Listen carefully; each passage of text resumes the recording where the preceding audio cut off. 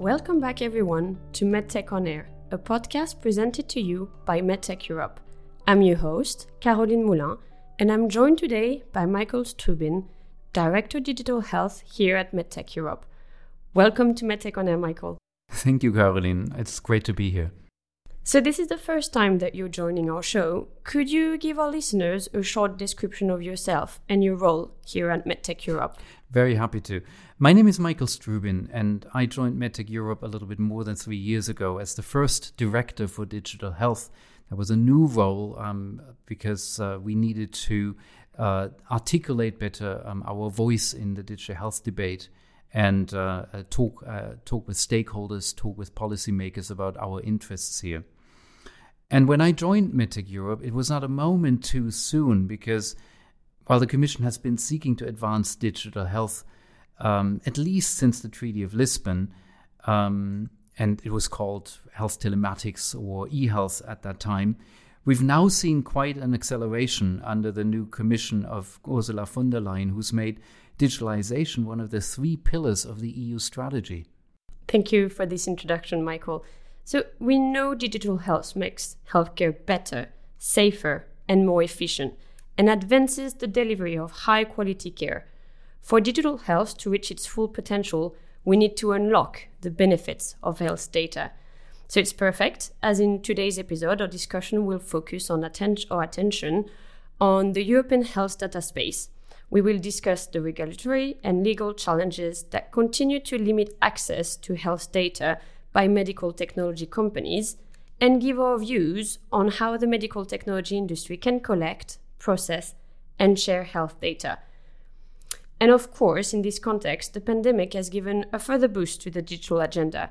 We already touched upon some of these issues in our last show with Jesus, and we will deepen our analysis with you, Michael, today.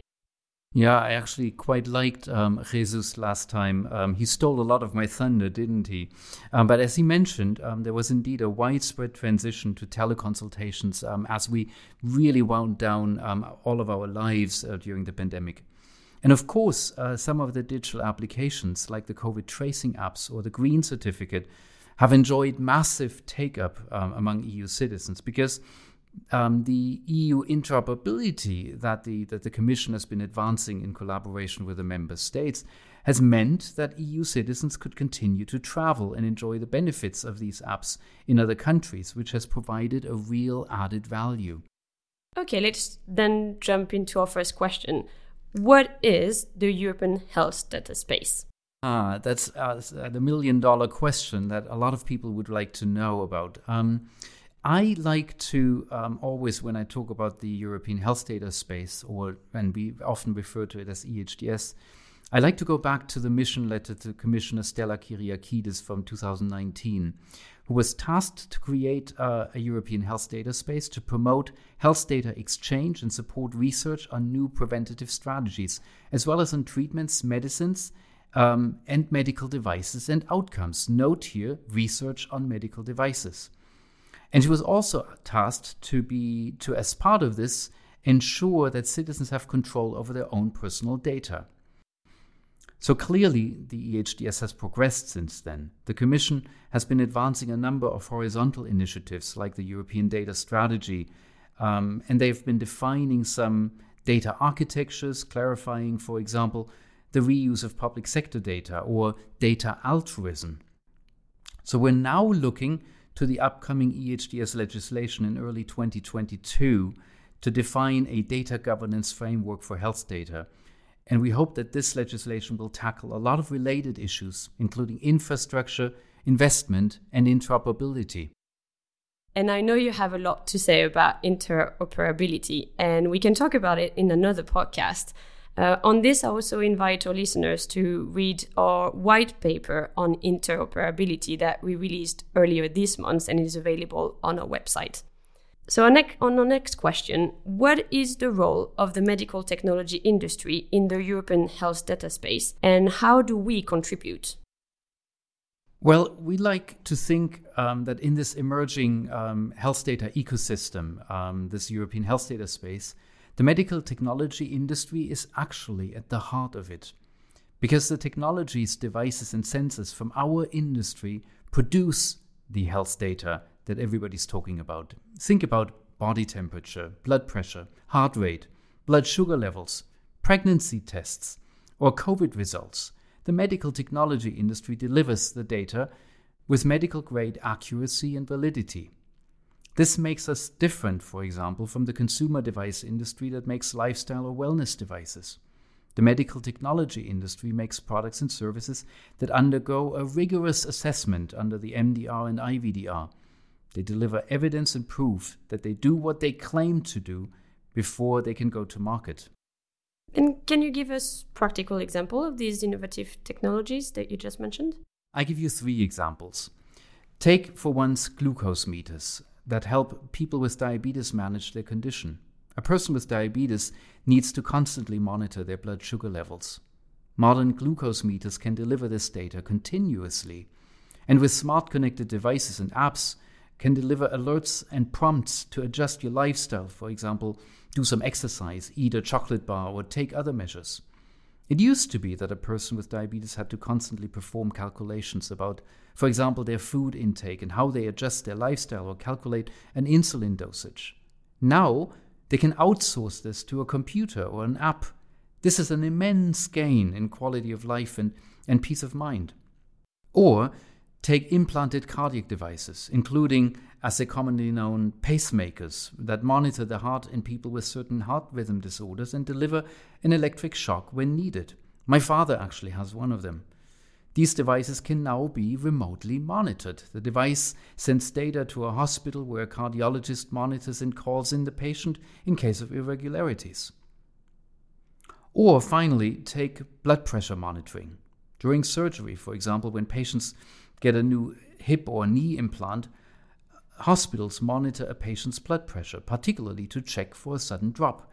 This is a condition called a hypotensive event, which puts patients at risk of serious organ damage, for example, acute kidney injury, heart attack, or delirium, which can cause a prolonged stay in the hospital.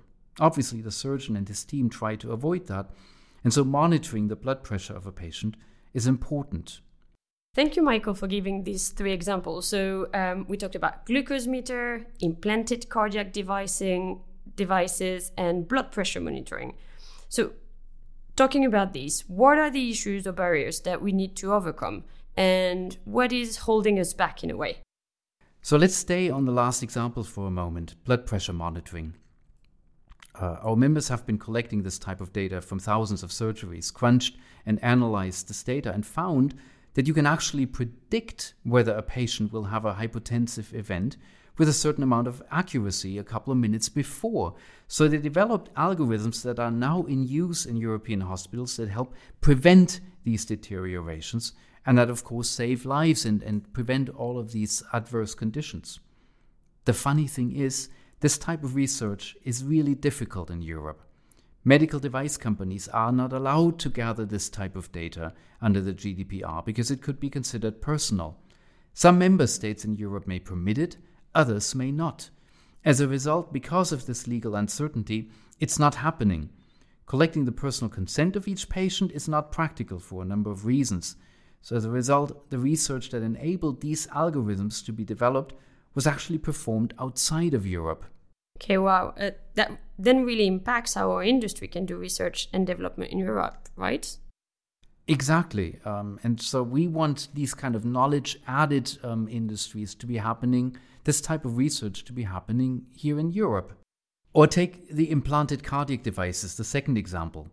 There are a handful of medical device companies that provide this technology, including the devices themselves, the data connections over 3G or other channels, and the online interface where cardiologists can monitor the data to care for their patients. So there's this trove of data that could, in theory, be used for research to detect patterns and improve technologies and outcomes.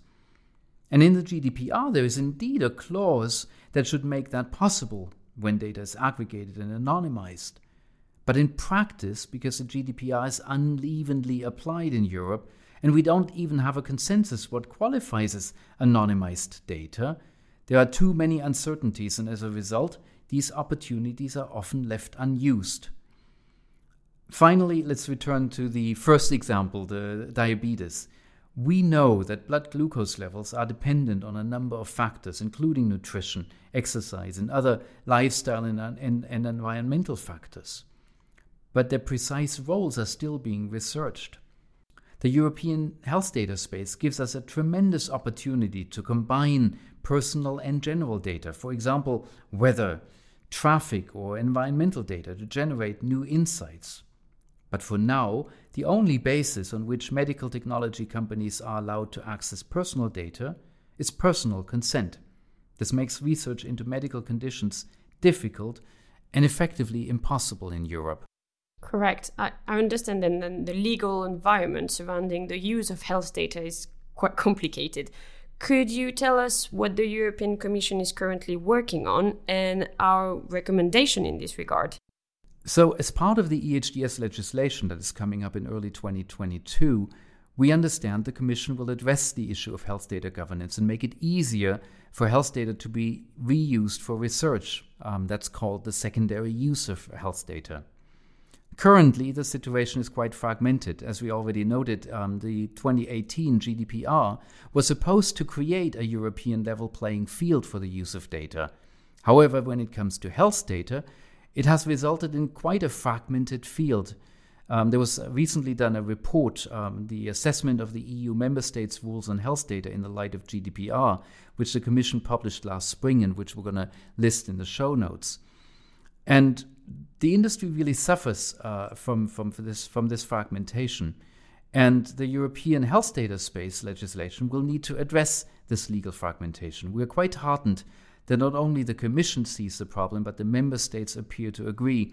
The joint action to create the EHDS, called TEDAS, led by Finland, has also called for new health data governance. Thank you. But could we also elaborate on the position of the industry in accessing data, and where will the industry sit in using the available health data? Indeed, industry access to the EHDS is the other big issue that we need to address. We know from many interactions with other stakeholder groups and from policymakers that there is a certain ambivalence. In the public perception, the medical technology industry is often lumped together with the major tech giants, and there's understandably some apprehension when you think about the GAFAs accessing your health data in addition to everything else. And we also see with concern that some member states are restricting access to research to only academic researchers. We note, for example, that FinData in Finland welcomes everybody, but the Germans do not permit access to industry to the research data center, the Forschungsdatenzentrum. So the task for us is to highlight to the public and to policymakers that the medical technology industry is different, that we and our products and services are tightly regulated under the medical device regulation, in vitro diagnostics regulation, and the GDPR. The industry and the roughly 700,000 people we employ in Europe are animated by a desire to further develop products and services that improve people's lives, in line with European values and respect for the individual. Thank you for this word. So maybe as a closing of this episode, because we've already talked about a lot of things today, what could our listeners take away from our discussion? So, just to summarize, the medical technology industry really supports the European health data space and its intent to support research on new medical devices. And we hope that the European Commission and the European institutions will stick to that goal and enable health data access for industry and SMEs. We hope it will address the regrettable fragmentation of the health data governance, resulting from the different ways in which the GDPR is applied, and which incidentally not only presents an issue for industry, but for everybody who wants to use health data for research.